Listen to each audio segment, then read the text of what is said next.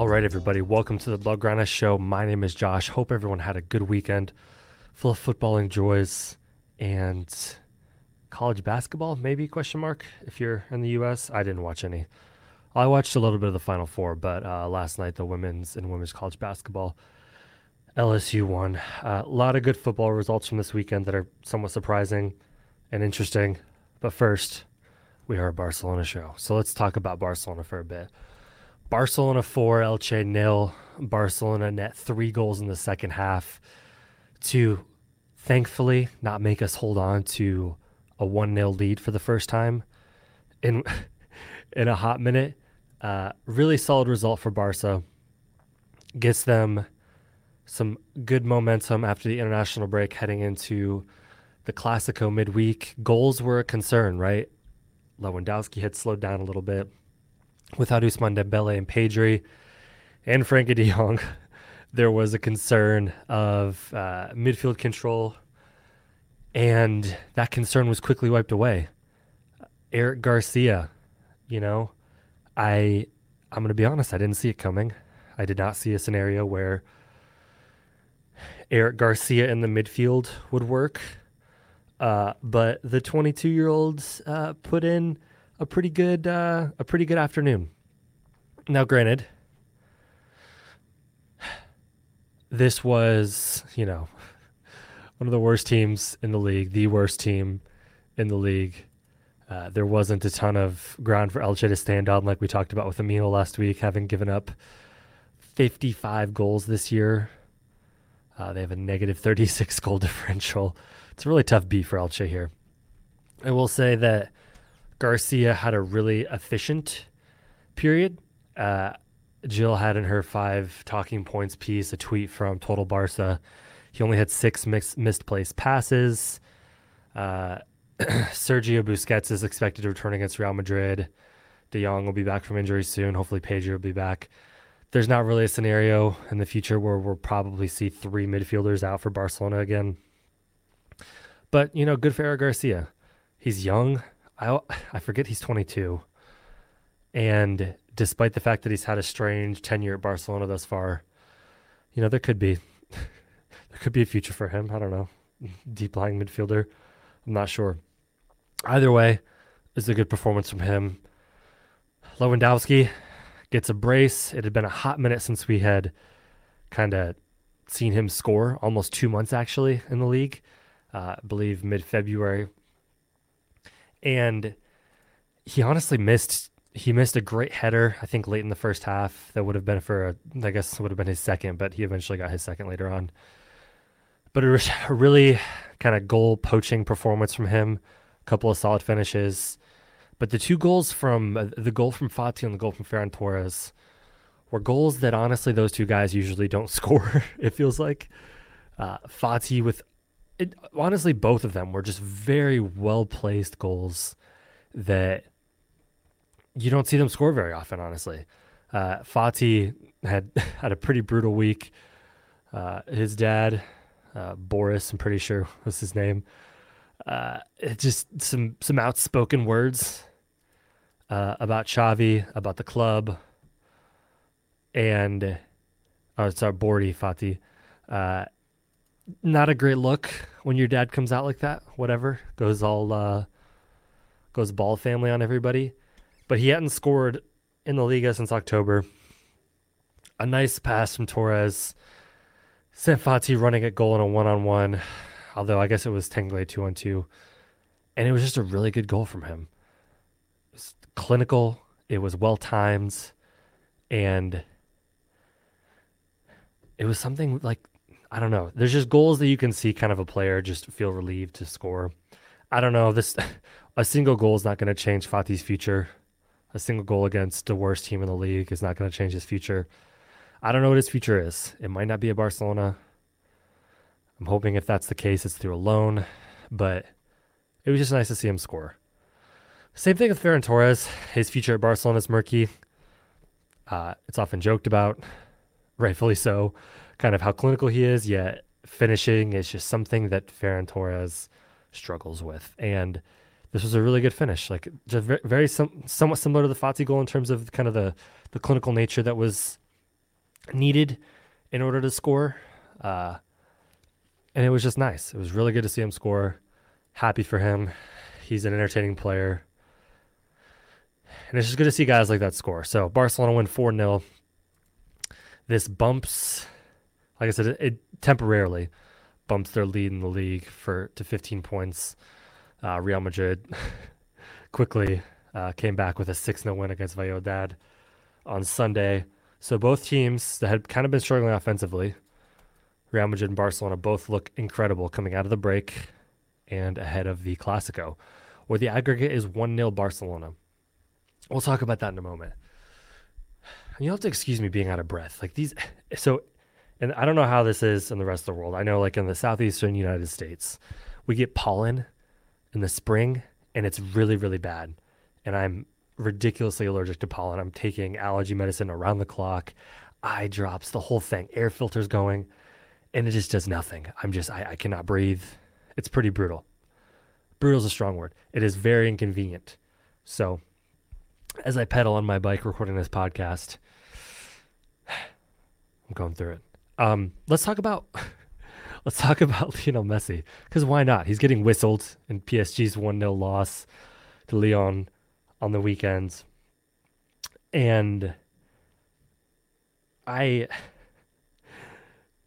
PSG experiment is hilarious to me. They're only 6 points up on Marseille and Lens in the league. They're out of the Champions League. I don't know why Messi would ever want to return there, but we're gonna couch these rumors. They come from Gerard Romero, who, say what you want. It's interesting that Barcelona are reportedly working with important sponsors, quote unquote, in a bid to try and fund a move for Messi. So I guess the thought process is here. Barcelona can't really afford to pay Messi perhaps the lucrative contract he could get at PSG or Saudi Arabia or elsewhere. But maybe if we could work with some sponsorships that would be lucrative outside of the typical salary structure for Messi to get paid, perhaps that could pave the way for the money to be kind of on a similar playing field. I don't know. The league, I guess it's not like illegal, right? It's like a kind of a wink wink maybe, like, hey, if you sign this contract that's for less money, you'll also be getting a call from, I don't know, Bank of America, whatever, in 2 days, or Wells Fargo. We want to get you into financial trading commercials. That kind of feels like what they're talking about. This happens in the NBA too. I'm sure it happens in football in ways that we're not super aware of. The wink wink, hush hush deal. I don't know. It's interesting. It could happen. Messi, the Barca vice presidents, Rafa Yuste, admitted that there was contact with Messi's camp. I'm sure there's contact with Messi's camp. This comes down to, like, there's some fractured relationships. They're going to need to recover it, and then they're going to need to figure out how to legally make this work so that they don't embarrass themselves and sign him, and then they can't register him or something silly like that. At the very least, it's a fascinating concept, the idea that you can get outside parties to help fund this sort of deal. Speaking of, I guess, I don't know what kind of transition I was going for there. Let's talk about El Clasico for a few minutes. So Barcelona and Real Madrid play this week. Barcelona have dominated is a strong word. They have effectively controlled the Clasico this year. This is the second leg of the Copa del Rey semifinal. Barcelona lead 1-0. They host this match. There are concerns about Barcelona's health right now, and I'm going to Google this as I chat, but I don't think Pedri will be back. Let me see. Barcelona Pedri injury update. Yeah, he's out of El Clasico. Okay, cool. That's great. What about De Jong? I think Frankie De Jong's out of El Clasico too. Yeah, he has essentially been ruled out as well. That's cool. So they're going to be without Dembele, Frankie De Jong, Pedri. Sergio Busquets might be back, is kind of what I'm reading. Although he's old, so he could wake up this morning with a bad back. Who knows? This is going to be a tough performance for Barcelona to pull out. And granted, they had injury problems the last time they played Real Madrid. Losing, not having Frankie de Jong and Pedri in the midfield is brutal. That is something that will hurt them. They'll struggle in the midfield, you would think, against Real Madrid's midfield. Real Madrid looked very, very good over the weekend. It's going to be interesting to see what kind of lineup Ancelotti throws out. But it is what it is. Barcelona have a 1-0 lead on aggregate. They have seemed pretty good against Real Madrid in terms of playing defensively this year. They're going to have to keep that up because although they scored 4 against Elche are not Real Madrid, obviously. So it's going to be fascinating to see what kind of lineup Xavi puts out there, how they make it work, and what sort of strategy they hope to deploy. Against Real Madrid. So let's talk about the weekend that was in football. Outside of the Barcelona camp. Going to pull up a Foot Mob on my phone. It's FOTMOB. The best kind of football app that I've found. So, in the return from the international break, let's cover the Premier League real quick. Man City dominated Liverpool after Liverpool took an early lead. Jack Grealish was ridiculous in that match. They were without Erling Haaland. Didn't matter. 1-4-1. Arsenal held serve 1-4-1 over Leeds. In the managerial space in the Premier League, it gets even messier. Chelsea fired Graham Potter. There was a lot of back and forth. Not back and forth like... I guess it was back and forth. Online about the long-term project in football is dead. They said they gave him, Graham Potter, he had the keys to the kingdom immediately. And then he gets sacked after 7 months. I don't know. I still feel like he got a pretty long leash and they were pretty terrible.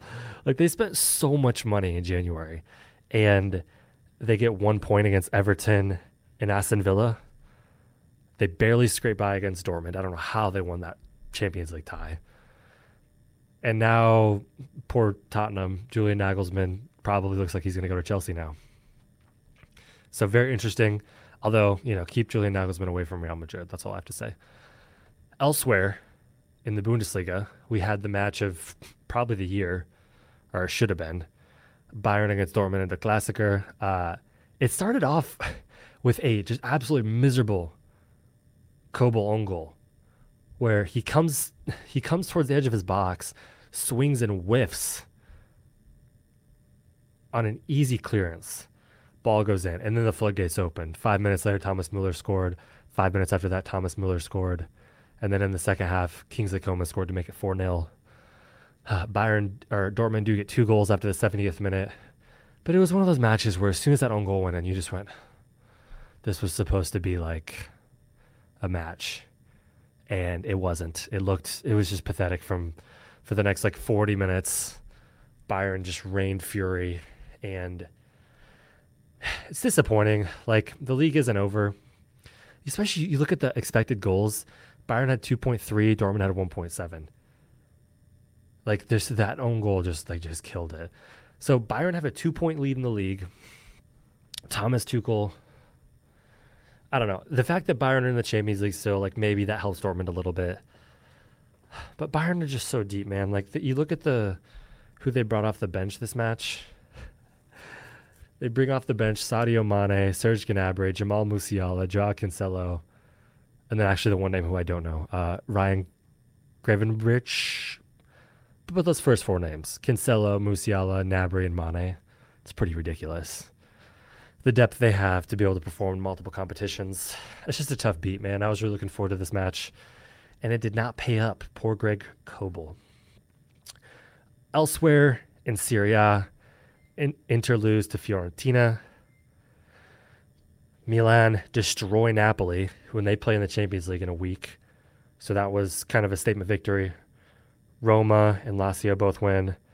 So that means in Serie A, the table has changed up quite a bit. So Napoli, of course, are going to win the league, but the battle for 2nd through 6th, even 7th, Juventus, despite their 15-point deduction, are still in it. But the difference between second and sixth is 7 points.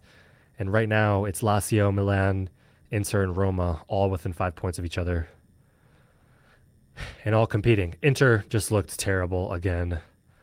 I'm the manager of the Inter Serpents website for SB Nation, so we cover them, and it's just it's depressing. Like, despite the fact we're heading into a quarterfinal of the Champions League that's like somewhat winnable, it doesn't feel winnable because Inter can't score goals right now, and it sucks. Their league performance has been terrible, and somehow they still have a chance to make top four, which is cool, I guess. That's kind of the big notes from around the league this week. Today and tomorrow, before the Clasico on Wednesday, there's some decent matches. You got Everton, Tottenham, Chelsea, Liverpool tomorrow, battle of the crap. Juventus, Inter in the Coppa Italia. And then Wednesday, we have the Clasico, 3 p.m. Eastern time. It's going to be fascinating. I don't know. When I have guests on, I usually am like, give me a prediction. I would struggle to predict anything besides, like, I don't know, 2-1 Real Madrid in normal time, and then it goes to penalties, and then I don't know, though. I mean, Barcelona's defense is so good in the league, although this technically isn't in the league. It is against the Spanish side, though, so I don't know how those two interact. It's going to be interesting. There's a lot of injuries for Barca. Hopefully the defense is in core.